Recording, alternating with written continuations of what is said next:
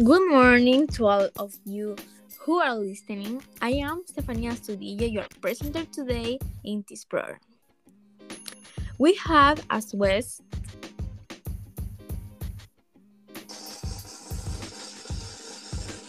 to Claudia Daniela Vincheira, listening legal and social sciences.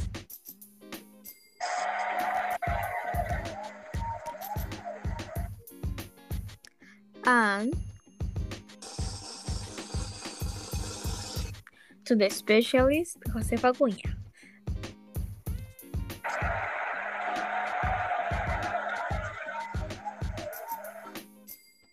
On the topic that we will address today, the deepfake and how they could affect in the future.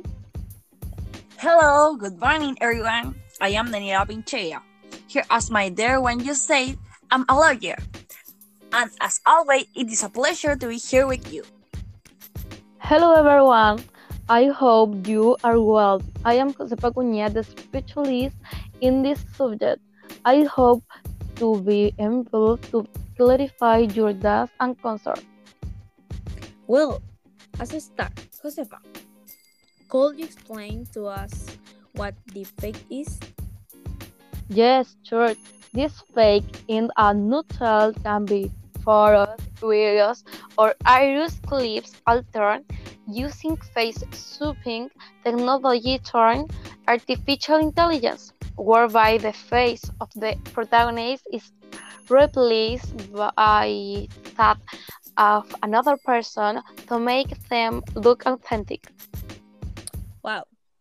Now regarding the legal how this issue could affect a person doing deepfake, are there sanctions, fine or something more serious?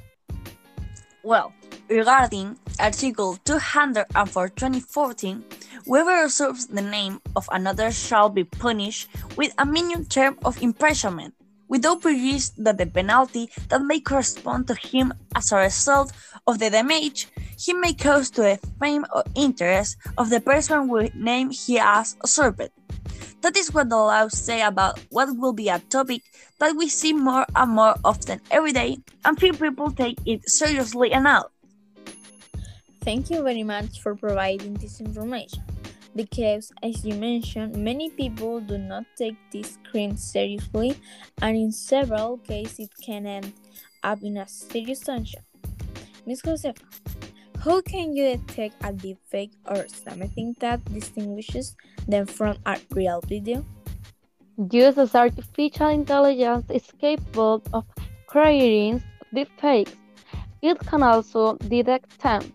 Today, more and more races are focusing on detecting them and looking for a way to regulate them.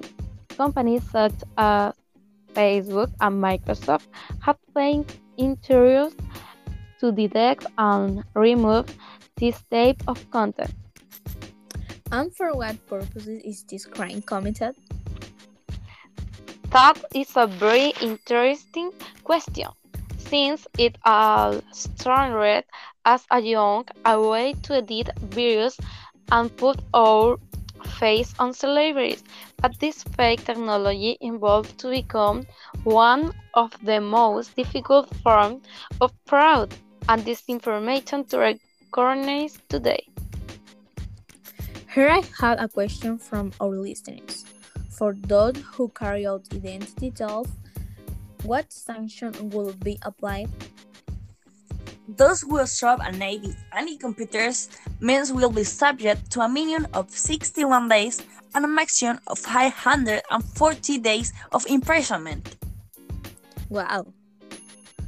In addition, during the last year, as a consequence of the advance of technology, and specifically of the eruption of social networks, there has been an increase in the number of complaints concerning the usurpation of name inside media. And to inform our listeners how could they make this complaint or where do they have to go? To make any complaint, you should do the following. First, get the required background. 2. Go to the nearest Chilean Investigating Police Unit. 3. Explain the reason for your visit to report a crime. 4. Provide the required background information. Explain the facts and send the report. Finally, as a result of the procedure, you will have reported the crime.